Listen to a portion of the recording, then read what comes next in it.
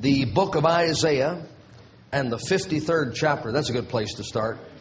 Now, let me remind you, I've been requested to clarify something. We are studying the names of Jesus in the Bible. Not the names of God the Father and not the names of the Holy Spirit. The names of Jesus. So we didn't leave out Abba. Abba is the Father. Nor did we leave out the reverse of that, which Abba, if you reverse it, is Abba, which is that's also the Father. So either way you look at it, if you look at it from eternity past or eternity future, He's Abba, no matter. And so anyway, it's we didn't skip. Thank you. We didn't skip over that one. We're just doing the names of Jesus. So all right, tonight, the arm of the Lord. The arm of the Lord. And we understand this is Jesus by the following. Who hath believed our report? And to whom is the arm of the Lord revealed? For he shall grow up before him as a tender plant, and as a root out of a dry ground. He hath no form nor comeliness, and when we shall see him, there is no beauty that we should desire him. Look at the wording. Who hath believed our report? To whom is the arm of the Lord, the arm of the Lord revealed? For he shall grow up before him. The arm shall grow up before the Lord. Jesus is the arm of the Lord. Now, let me show you an interesting thing about arm. When we think of arm, we think of that body part which is attached to the shoulder. And it is that, but it's not just that. Look in your Bible in Numbers chapter 31. Numbers chapter 31. And you'll recognize this as soon as we read it. Numbers 31 verse 1. And the Lord spake unto Moses, saying, Avenge the children of Israel, the Midianites. Afterward shalt thou be gathered unto thy people. And Moses spake unto the people, saying, Arm some of yourselves unto the war, and let them go against the Midianites and avenge the Lord of Midian. Now, he's not saying go out and find some amputees and sew arms on them. He is referring to taking up arms. He is referring to armaments, which you keep in the armory, and which you distribute to the army, so the armed forces can go out and do battle. Okay, so the arm of the Lord is not speaking about Jesus as being one of God's body parts. He's speaking about Jesus as the weapon which God uses to wage war and to gain victories. That's interesting. The Lord did not defeat the foes that we are going to look at tonight by prayer. He did not defeat them by baptism. He did not defeat them by good deeds. He defeated them by His Son. Jesus Christ is the weapon in the hand of God the Father, wherewith the Father defeats certain foes of His people and then hands the victory that He, God the Father, has won by means of His Son Jesus Christ to those who will trust Him and believe on Him. Jesus Christ is the weapon of war in the hand of God the Father. What an interesting idea. The Bible says, look at Exodus chapter number 6. Exodus chapter 6. And let's read it, verse number 1. Exodus 6 and verse number 1. Then the Lord said unto Moses, Now shalt thou see what I will do to Pharaoh. For with a strong hand shall he let them go, and with a strong hand shall he drive them out of his land. And God spake unto Moses and said unto him, I am the Lord. And I appeared unto Abraham, unto Isaac, and unto Jacob by the name of God Almighty. But by my name Jehovah was I not known to them. So Jehovah plainly is not God's only name. That's a gross misinterpretation of Psalm 43 by a certain cult in your town. And I have also established my covenant with them to give them the land of Canaan, the land of their pilgrimage, wherein they were strangers. And I have also heard the groaning of the children of Israel, whom the Egyptians keep in bondage, and I have remembered my covenant. Wherefore, say unto the children of Israel, I am the Lord, and I will bring you out from under the burdens of the Egyptians, and I will rid you out of their bondage, and I will redeem you with a stretched out arm, and with great judgments. And I will take you to me for a people, and I will be to you a God, and ye shall know that I am the Lord your God, which bringeth you out from under the burdens of the Egyptians. Now here God says, I am going to use armaments to defeat Pharaoh for you. And the Lord bombarded Egypt with lice and flies and frogs and bloody waters and murrain upon the cattle and darkness over all the land. And finally with death on Passover night. These were the weapons that God used to deliver the children of Israel. He waged war on Egypt with His arm.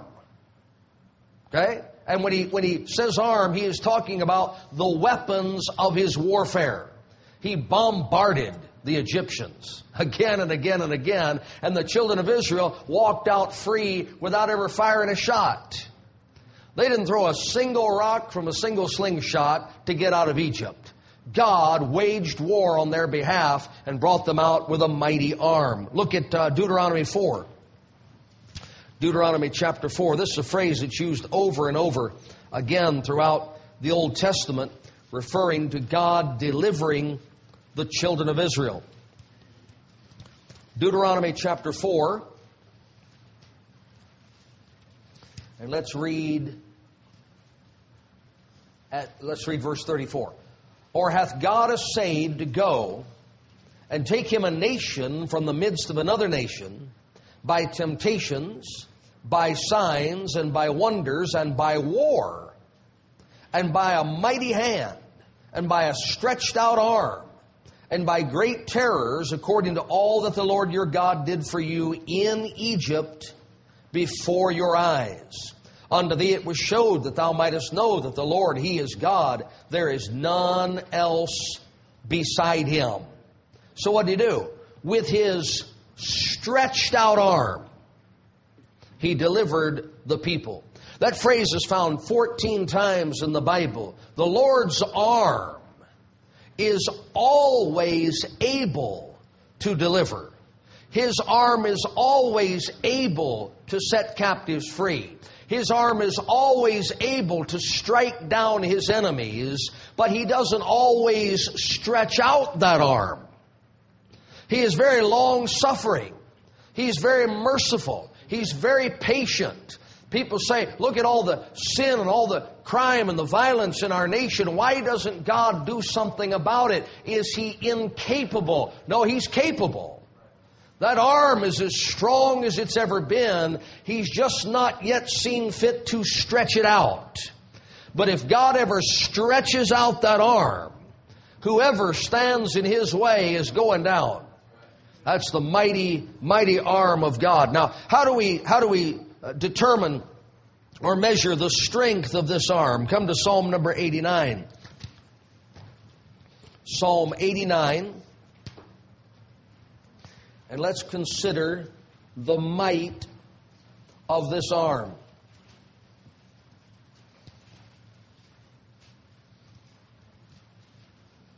Psalm 89, let's start at verse 5. And the heavens shall praise Thy wonders, O Lord, Thy faithfulness also in the congregation of the saints. For who in the heaven can be compared unto the Lord? Who among the sons of the mighty can be likened unto the Lord? God is greatly to be feared in the assembly of the saints, and to be had in reverence of all them that are about Him. O Lord God of hosts, who is a strong Lord like unto Thee, or to Thy faithfulness round about Thee? Thou rulest the raging of the sea. When the waves thereof arise, thou stillest them. Thou hast broken Rahab in pieces as one that is slain. Thou hast scattered thine enemies with thy strong arm. Rahab there put for the great harlot religions of the world. Thou hast scattered thine enemies with thy strong arm. How about that? The heavens are thine. The earth also is thine. As for the world and the fullness thereof, thou hast founded them. The north and the south, thou hast created them. Tabor and Hermon shall rejoice in thy name. Thou hast a mighty arm. Strong is thy hand, and high is thy right hand. Justice and judgment are the habitation of thy throne. Mercy and truth shall go before thy face. So, God's arm is strong enough to create the heavens and the earth. God's arm is strong enough to put down every foe that would rise against Him in those heavens and in that earth. And should the mother of harlots herself, should all of the harlot religions of the world set themselves in opposition to God, it would be nothing for Him to stretch forth His arm and bring them down. Why, you read that book of Revelation, and the beast appears to be quite powerful, and the false prophet appears to be wondrous, and the Antichrist seems to take over the entire world.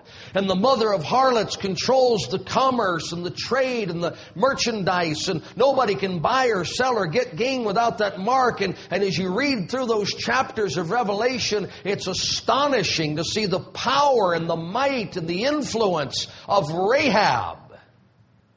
And then you turn the page, and in an hour, the arm of the Lord reaches forth and brings it all to nothing. It seems that the devil has this great power, and then God reaches out His arm. It seems as though the wickedness in this world is going to envelop everything, and then God stretches out His arm. It seems as though darkness will prevail, and then God stretches out His arm. Now, all of the fantasy stories and all of the cowboy movies and all of the hero tales are just cheap imitations of the Bible. You build up the bad guy and you show the crimes of the bad guy, and you see how awful the bad guy is, and the army goes out and shoots at the UFOs, and their bullets don't bring down the spaceships, and all the cowboys get together and try and stop the black hat bad guy, but he shoots them all dead with his 6-shooter. And then just when it seems that the whole town is going to burn down, just when it seems the alien dragons are going to eat up the whole human race, here comes the good guy, the one hero.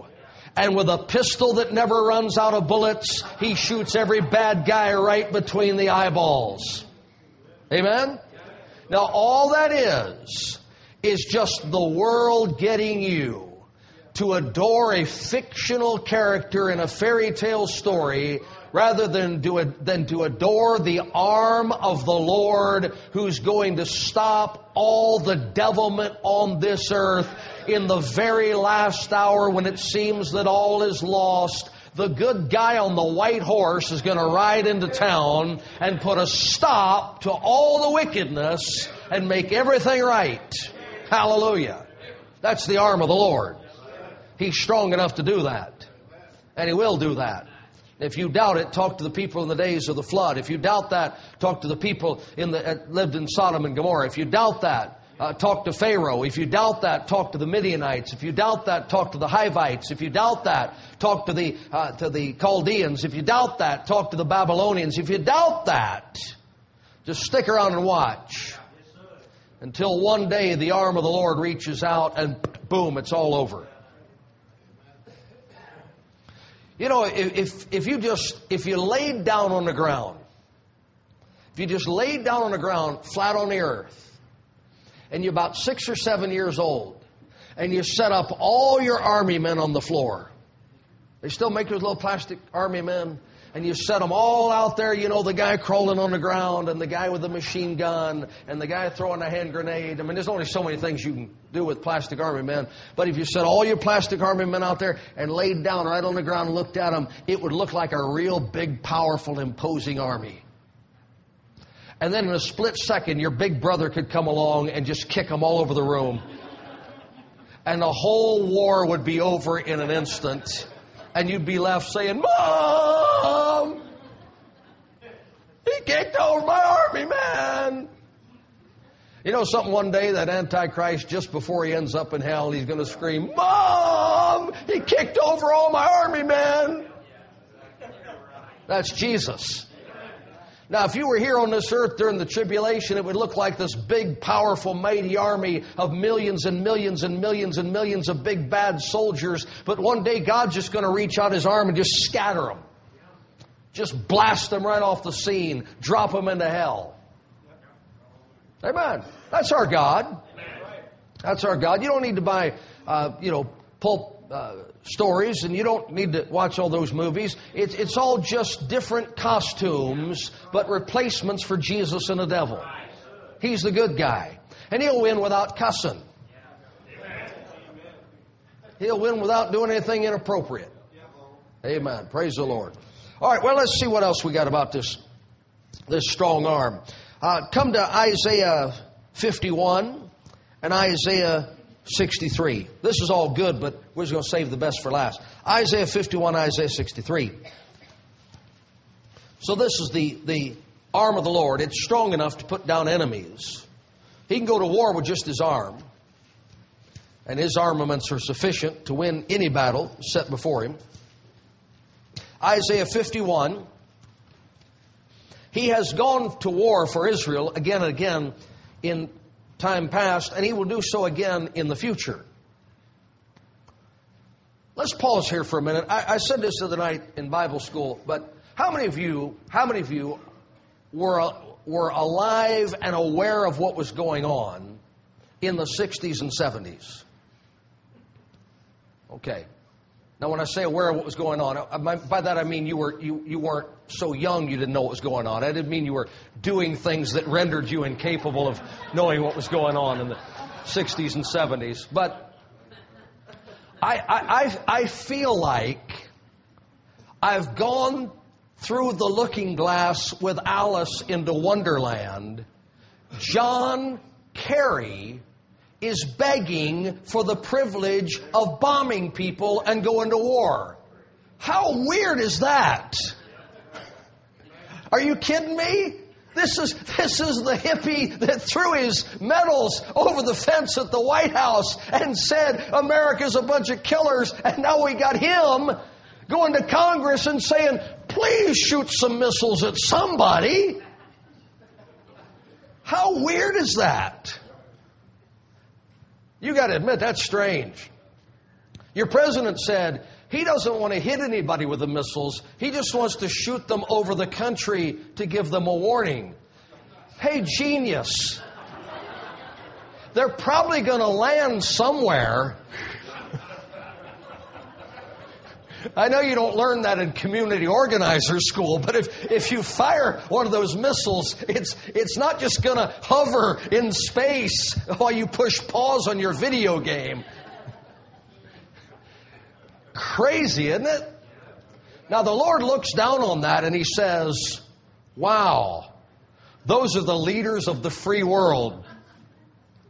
I wonder how much longer I can keep my arm by my side. I'm just about ready to reach out and smash the whole thing to pieces. But here's a concern amongst people that have, half an idea what's going on. The concern is if something really gets going over there, what's going to happen to Israel? That was the concern in 47, 48, 49. That was the concern in 50, 51, and 52. That was the concern in 1953 to 1963. That was the concern from 63 to 67. Then everybody backed down till about 70, and then they tried something again in 73, and everybody's backed down ever since then because for whatever else the Muslims might have, they have a long memory, and they remember getting their Muslim camel kicked all the way back to wherever they came from twice over there, and they're a little reluctant to attack Israel, though it looks so vulnerable, because it's almost like God helps them. And they don't believe in Israel's God, and they don't like Israel's God, but every time they try to go a little farther than the usual, blowing up cafes with suicide bombers and stuff, bad things happen to them. And there's a reason for that. Isaiah 51 says, verse number 1, "Hearken to me, ye that follow after righteousness, ye that seek the Lord. Look unto the rock whence ye are hewn, and to the hole of the pit whence ye are digged. Look unto Abraham your father, and unto Sarah that bare you, for I called him alone, and blessed him, and increased him." You just ought to read about the 6-Day War of 1967. And some of those accounts, I don't know if I believe them or not, but all these tanks are coming up across the Sinai out of Egypt into Israel, and all of a sudden tanks just start blowing up, and they got no enemy on their radar whatsoever. They don't have any Israeli troops on their radar. The scouts don't see any Israeli troops. They got planes flying over. They don't see any Israeli troops. Somebody's shooting their tanks and blowing them up right in the middle of the desert. Strange stuff. So you believe that? Verse 3, "For the Lord shall comfort Zion. He will comfort all her waste places, and He will make her wilderness like Eden, and her desert like the garden of the Lord. Joy and gladness shall be found therein, thanksgiving and the voice of melody. Hearken unto me, my people. Give ear unto me, O my nation. For a law shall proceed from me, and I will make my judgment to rest for a light of the people. My righteousness is near. My salvation is gone forth. Mine arms shall judge the people. The isles shall wait upon me, and on mine arms shall they trust. Lift up your eyes to the heavens, and look upon the earth beneath. The heavens shall vanish away like smoke, and the earth shall wax old like a garment. They that dwell therein shall die in like manner. But my salvation shall be forever, and my righteousness shall not be abolished.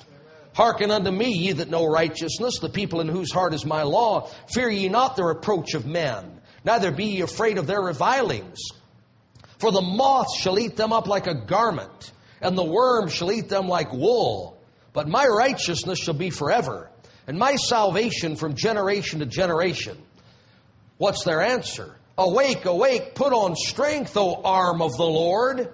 Awake as in the ancient days, in the generations of old. Art thou not it that hath cut Rahab and wounded the dragon?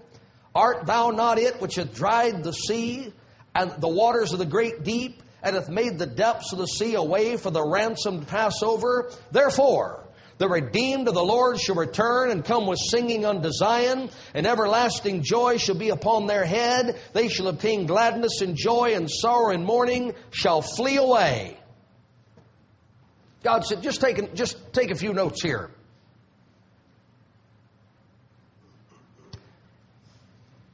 The race before the flood, the Egyptians, the Canaanites, all I got to do to preserve my people is stretch out my arm. And when I stretch out my arm, all their enemies are destroyed. And there's nothing more left of them than smoke after a fire. That's God. So if you want to know what my take is at any given time on Iran, Syria, Iraq, Afghanistan, China, Jordan, Kuwait, just keep going down the list. That's my take on it.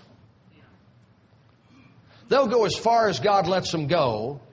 And when they've gone as far as God's going to let them go, He'll just reach out His arm and snuff them out like you'd put out the smoldering butt of a cigarette.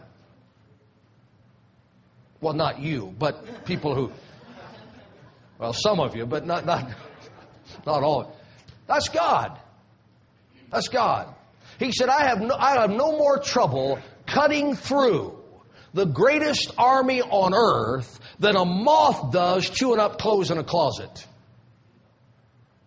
That's the Lord. That's the arm of the Lord. He'll preserve and protect His people. I believe that. The Bible says in Isaiah 63, Isaiah 63. Here's a great passage on Jesus returning to earth. Isaiah 63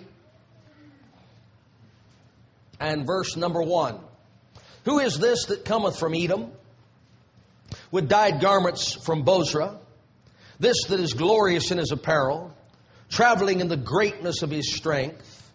Answer, I that speak in righteousness, mighty to save. Wherefore art thou red in thine apparel, and thy garments like him that treadeth in the wine fat? Answer, I have trodden the winepress alone, and of the people there was none with me. For I will tread them in mine anger, and trample them in my fury, and their blood shall be sprinkled upon my garments, and I will stain all my raiments. For the day of vengeance is in mine heart, and the year of my redeemed is come. And I looked, and there was none to help, and I wondered that there was none to uphold. Therefore, mine own arm brought salvation unto me, and my fury it upheld me, and I will tread down the people in mine anger, and make them drunk in my fury, and I will bring down their strength to the earth. How about that? Now look what God said. This is God, the invisible God, right? Come on. Timothy 1:17, the invisible God. There's no man seeth at any time. It's God. But how is God going to have his garments stained with the blood of fighting men? Well, he's going to put on garments, yeah, but you can't put on garments unless you have a body. So the one who is treading this winepress, and the one who is devouring these enemies, and the one who is treading their blood beneath his horse, must be God manifest in the flesh. God manifest in the flesh is called in Isaiah 63 the arm of the Lord. When God wants to stretch out his arm to destroy his foes at Armageddon and establish his kingdom of peace and righteousness on this earth, who is his stretched out arm? It's Jesus Christ. He is the great weapon of war at the disposal and at the right hand of God the Father. Now, this is what the world doesn't get. He's the Alpha. Oh, we love that. He's the Advocate. Oh, that's so beautiful. He's the last Adam taking away our sin. He's the Ancient of Days. He's always been there for us. He's the Apostle sent forth by God that we might have eternal life. And I'll tell you who else he is. If you choose to reject a God who would provide you with such a wonderful Savior and such a wonderful salvation, he is also the one who's going to kick you in the head and throw you into the pit. That's who he is. He's the Savior, but he is also the great destroying weapon in the hand of an avenging God. Now think about something. Look what you just read there. In Isaiah 63 verse 4. For the day of vengeance is in mine heart, and the year of my redeemed is come. For all of these centuries, God has watched wicked men torture and kill first the Jews, his people, then Christians, his redeemed people. He's watched that. And he's told Christians for 2,000 years, do not retaliate. Do not take vengeance. Do not wage war with carnal weapons in the flesh. Vengeance is mine, I will repay, saith the Lord. That's what he said. And what we need to understand now is we wonder why God lets all this happen. He said, it's in my heart. There's not a day goes by that I don't have this commingling of emotions, God says. I'm not willing that any should perish. I want to save. I'm being as long-suffering as I can because I want those men and women to be saved. But at the very same time, my heart wants to pay them back for what they've done to my people. And when that trumpet sounds, my body is complete, and I take my people out of this world, and what is left on that earth are the people who have rejected my Son and persecuted and tormented my people. The day is going to come when I will justify all that suffering by pouring out my judgment upon those who caused it.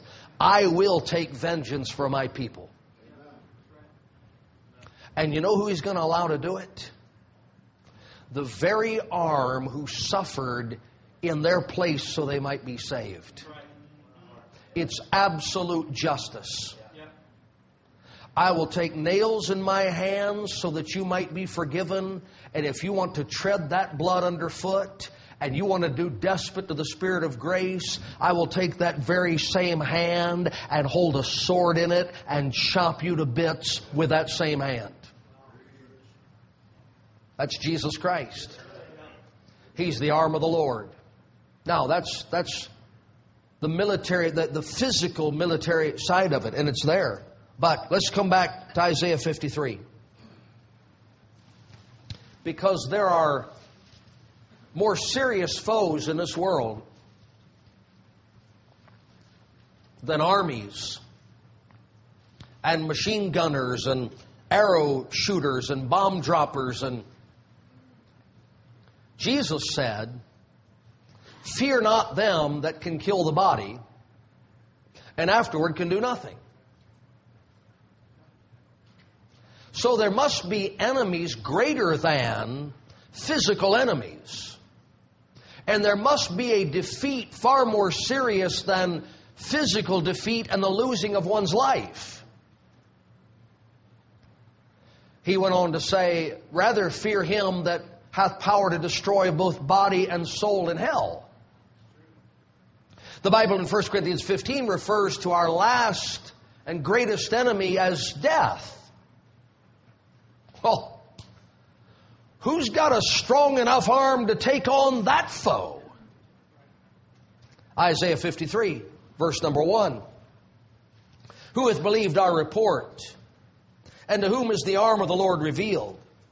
For he shall grow up before him as a tender plant, and as a root out of a dry ground." See, the arm of the Lord is a person. But who would expect the conquering hero to be a tender plant? Nobody. That's the genius of it.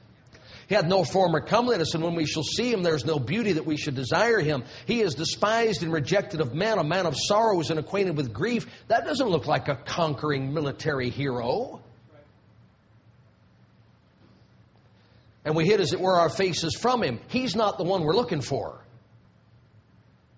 He was despised, and we esteemed him not. Surely he hath borne our griefs and carried our sorrows, yet we did esteem him stricken, smitten of God, and afflicted. That was our estimation of him. But he was wounded for our transgressions. He was bruised for our iniquities. The chastisement of our peace was upon him, and with his stripes we are healed. All we like sheep have gone astray. We have turned every one to his own way, and the Lord hath laid on him the iniquity of us all. He was oppressed and he was afflicted, yet he opened not his mouth. That's the arm of the Lord. He is brought as a lamb to the slaughter, and as a sheep before her shearers is dumb, so he openeth not his mouth. He was taken from prison, from judgment. Who shall declare his generation? It doesn't seem to make sense. But here I stand. I'm watching the serial films of the 1930s. I'm reading the spy novels of the 1960s and 70s. And what do I see? I see the man, oh no, they captured him. Why didn't he get away? Oh no, he let them bind his hands and now they're beating him up. Why didn't he fight back? Oh no, they've tied him on the conveyor belt and he's going to get chopped in two by the bandsaw. What? Oh no! But all of those were just devices by the brilliant spy and the cunning hero of the Old West to make his way into the very heart of the enemy's stronghold, So at the last moment, he could burst the bands asunder, punch out the bad guy, and wave the flag of victory. It's been played out 1,000,000 times in novels and movies and TV shows and comic books. But in the Bible,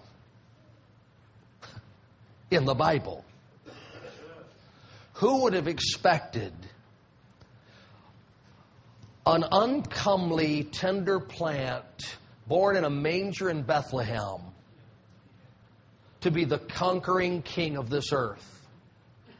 Who would expect a carpenter's son riding meek and lowly on a colt the foal of an ass to overthrow the Roman government? And it became a matter of ridicule. Now that destroys the temple in 3 days, huh? Yeah, we'll come down and we'll believe you. They mocked him as he hung upon the cross for his weakness and his inability to keep from dying. And when they least expected it, he slipped from the cross into the very darkness of the underworld. And from the stronghold of death, he emerged with the keys of death and hell and announced, I am he that liveth and was dead and am alive forevermore. The arm of the Lord, it looked so weak, nailed to a cross. But it was his plan all along to get into the impenetrable fortress of death and there defeat your last enemy in his stronghold and walk out victorious with the power broken. Why, what a brilliant strategy. It was not until the very last split second that Satan seems to have caught on to the plan. Because the very men that had spent a day and a night shouting, crucify him, crucify him, crucify him, in the last hour began to say, if thou be, come down from the cross and we'll believe. If you'll come down from the cross, we'll believe. Too late. I got you. I'm in the door. I'm going through the valley of death. And when I come back out, there'll be nothing left but the shadow. I'm going into the stronghold of the principalities and powers, and when I come out, they will be spoiled. I'm going to die in an apparent absence of any strength, and when I come out, all power in heaven and on earth will be given unto me. Who would believe a report that says the arm of the Lord is a sheep that can't even bleat? Who would believe a report that says the arm of the Lord is a tender plant that can't get out of prison? Nobody would believe it. But he's got a plan. And when that plan is over, you will marvel at the genius of the Lord slipping in to hell itself and walking out triumphant. Isaiah 53 says, verse 9, and he made his grave with the wicked. He made his grave with the wicked. They didn't put him there. He went there. He made his grave with the wicked and with the rich in his death, because he had done no violence, neither was any deceit in his mouth. Yet it pleased the Lord to bruise him. He hath put him to grief. When thou shalt make his soul an offering for sin, he shall see his seed. He shall prolong his days. The pleasure of the Lord shall prosper in his hand. He shall see the travail of his soul and shall be satisfied. By his knowledge shall my righteous servant justify many, for he shall bear their iniquities. The Father and the Son said, I know how we can do this. And by his knowledge, he made a way that you could be justified. Had he come down here and lived forever, you'd still be dead forever. But by dying, by meeting death on the battlefield of his choosing, he was able to put death to death. How about that? See, Jesus could have just, they nailed him across, he ripped his hands out, heal him. They nail him there again. He rips his hands out, heal him. Had they known him cross, he not want to die. He'd still be hanging on that cross. I mean, you can go over there and look, so you'll see the man. He's been hanging there for 2,000 years. It's amazing. But you'd still die in your sins and go to hell. But he went into death. And he went into the lower parts of the earth. And he walked through hell. And he came out the other side and said, I win. I win. Anybody want the victory? I'll give it to you. Hallelujah. Verse 13. Or 12, I'm sorry. There's not a 13. Verse 12. Therefore I divide him a portion with the great. And he shall divide the spoil with the strong. Because he hath poured out his soul unto death. He was numbered with the transgressors. And he bare the sin of many. And made intercession for the transgressors. How did he get the spoil? By becoming what appeared to be a defeated dead man.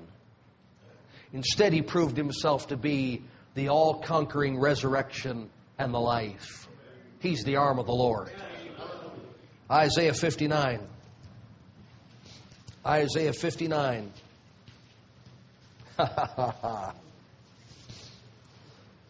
Behold, the Lord's hand is not shortened, that it cannot save, neither is ear heavy, that it cannot hear. You say, why does it say the hand and not the arm? Well, you don't have a working, functioning hand without the arm. But an arm,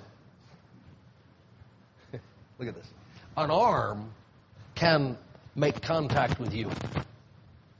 An arm can strike you. An arm can lift you up. An arm can embrace you.